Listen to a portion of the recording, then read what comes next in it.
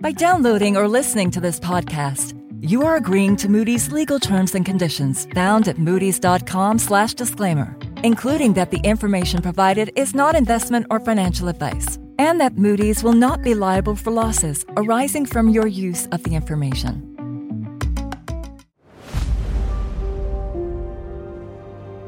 Credit ratings are ordinal. That means they don't tell us anything in an absolute sense, but they show us how one business or one country compares to another one. At the bottom of our rating scale, we have the very weakest debt issuers, and those are the ones that are most at risk of default, or frankly, probably already in default. But at the other end of the spectrum, at the top of our rating scale, we have AAA issuers, and those are the countries, the businesses that we believe are the most likely in the world to meet their financial commitments. So whenever we take a rating action on a AAA credit, it's a pretty big deal. And that's what we're going to talk about today. I'm Colin Ellis. I'm part of the Credit Strategy team at Moody's. And I'm delighted to be joined by Bill Foster, a Senior Vice President in our Sovereign Risk Group, to talk about our recent rating action for the US. This is also a great chance to turn the tables because Bill is a regular host of The Big Picture, so I get to put him in the hot seat this time around. Bill, thank you very much for joining me.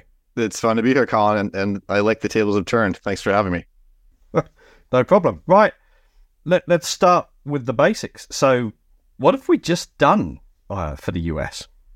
Well, we affirmed the AAA rating, which is the highest rating we can have for any issuer, including sovereigns, but we changed the outlook on the rating to negative from stable. And what does that mean in terms of the outlook? What are we trying to signal there? That means that there are increased risks now skewed to the downside, that the rating could be downgraded from AAA to AA1 over a period of 1 to 2 years, effectively. Okay, so we're kind of signaling we see a few more reasons to be concerned. But again, as you just said there, we're talking about AAA versus AA1. So it would be a small rating move if it happened, and we don't know if it will. Yes, in terms of the rating scale, it would be one notch, small, but obviously significant in the sense that the U.S. is at the highest rating level possible. It's the benchmark for ultimately, credit risk in many ways across the debt markets. So it would be meaningful if it were to change. Okay. And why have we done this now? I mean, the US has been AAA, I think, for as long as we've had a US rating. So why have we put this negative outlook in place now? So the last rating action we had in the US was in June of 2022. And what's changed since then to move us toward a negative outlook has largely been, first and foremost, a structural shift to in interest rates that is significantly higher than what we had prior to the pandemic. As a result of that, we expect bond yields for the U.S. or the terminal rate, or the rate we think that the 10-year Treasury borrowing rate is going to settle at over the long term to be around 4%, which is materially higher than what it was prior to the pandemic.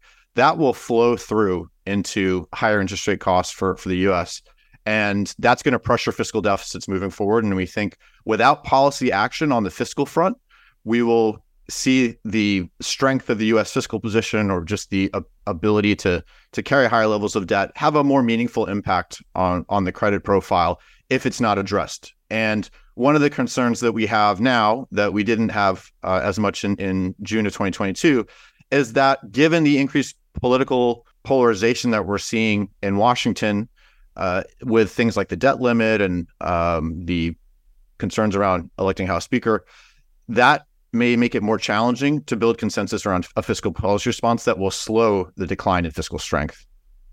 Okay. So is it fair to summarize that as, when we look at policy at the moment, when we look at how deficits and debt in the US are going to unfold, they look a bit unsustainable, and we're also worried about whether there will be political agreement to take action on them. Is that a fair summary? So we need to be, I think, cautious about the word sustainable, because that means different things to many different people. In terms of the U.S., we believe the fiscal situation is sustainable. It has one of the reasons that we affirmed the AAA rating are really point to that. Number one, it has the most the largest economy in the world and extremely resilient to shocks. It's the only country that we provide a AAA rating to the economic strength assessment specifically. Right. It really stands out. That allows it to carry a much higher level of debt. It also has the reserve currency of choice globally, with the dollar, has 58% of global reserves, central bank reserves allocated to it, and the deepest, most liquid bond market in the world. Those three things provide significant support to the ability for the U.S. to carry higher levels of debt. But in terms of sustainability, yes, we think it's sustainable, but the metrics are getting increasingly weaker because of interest rates and debt affordability that's declining, because that's going to flow through on an annual basis moving forward into higher deficits. Okay. I mean, one of the things you mentioned there was, the role of the dollar, which is, the global kind of reserve currency. And I think one of the things we've said is that role that the dollar plays, kind of buys it some extra space or extra strength in terms of being able to kind of carry debt going forwards. Do you have a sense of kind of how important that is? It's very important in terms of a key strength that supports that AAA rating that we currently have for the U.S., because unlike most other countries, the U.S. has a tremendous access to global markets to finance deficits, because the dollar is such an important reserve currency globally, and people treat dollars or treasury bonds like cash. They're highly liquid. They're a safe haven for global investors in times of risk, and that provides the U.S. tremendous capacity to fund deficits. That flows through in terms of how we assess, the concept of debt affordability, which is really just to say the cost of borrowing, and we measure that by interest payments to revenue or interest payments to GDP. That's very low for the U.S. historically, largely because of the privilege it has with the dollar being such a important currency globally and held by so many people. Okay, great. I mean, you just talked about interest payments to revenue and interest payments to GDP there, and I think those are one of the fiscal metrics that we look at that you talked about before. One of the things that I think we sometimes do is, in terms of the balance we put on looking at, say, the flows, which is the interest payment relative to revenue or growth, versus the stocks, the total outstanding amount of debt. Sometimes the balance between that flow and that stock concept is a bit different depending on whether we're looking at different countries. Can you just explain some of the thinking behind that a bit? Sure. I think the important thing to point out for the U.S. is that on a flow basis, annual deficits we expect them to continue to widen from around 6% this year to, over the course of 10 years, by 2033, we expect it to widen to about 8% if policies don't change. Right. And from a stock perspective, what that would mean for the debt levels, the debt to GDP, we would expect it to rise from around 96% for debt held by the public to about 120% over that period of time. And when you look at kind of other highly rated sovereigns, the kind of AAAs, AA1s maybe around the world, have you found any others that have kind of a similar outlook in terms of this pressure on, interest payments taking up a lot more revenues or debt rising that fast? Or is the US a bit unique? So all countries globally obviously have experienced the same interest rate shock that we've seen, that we're experiencing in the US, or the US sovereign is experiencing through the Federal Reserve policy and kind of the global rates environment has shifted significantly. So all countries are experiencing that high level rate. But the exposure to that varies significantly because of the different fiscal positions, the levels of deficits run every year, and the debt levels, and the maturity of those debt profiles. So the timing of when they would need to roll over or renew their borrowing because of the profile of the maturities. In the U.S., that's shorter. Right. The U.S. tends to borrow on the shorter end, 5 to 6 years. It uses the short end of the curve significantly as a shock absorber for bills, whereas in many other countries, it's a longer maturity. Often we see in the advanced economies 7 years or longer. Okay. And so these higher rates are going to flow through to the U.S. sooner. But when you look at the universe of sovereigns that we cover, just over 140 or so of the advanced economies, we expect next year, for example, interest payments to revenue to be around 4% of GDP for those countries. But for the U.S., we're expecting, we've already seen a significant increase from what was below 10% in 2022 to around 15% now. Right. So by comparison, that's quite a difference. Okay, so the US is feeling it first and feeling it more so far. That's great.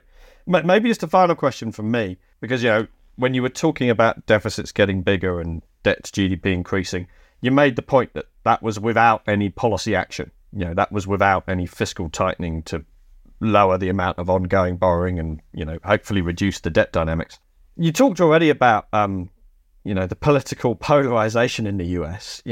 When I look at what's going on as an uninformed observer in the UK, I struggle to think of a time when US politics has been as polarized as it is right now, particularly if we see a rerun of the last presidential election between Trump and Biden.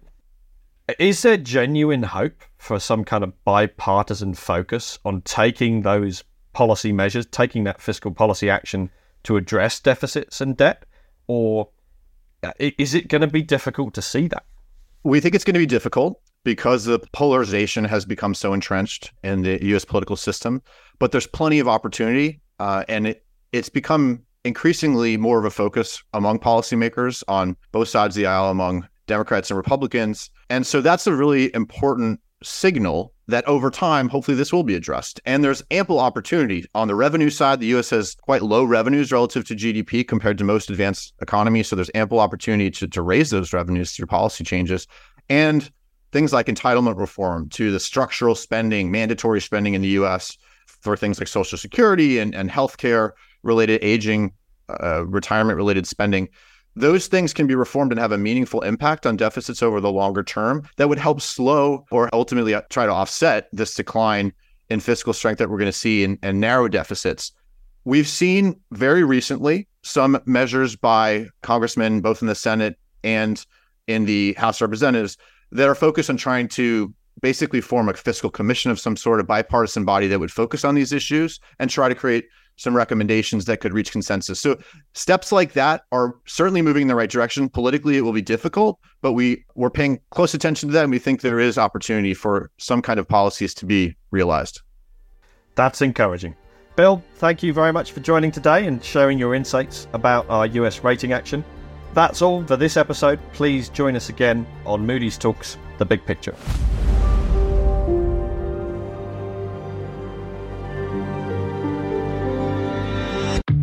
Thanks for listening to this Moody's Talks podcast. To find out more about the topics discussed, please follow the links in the show notes.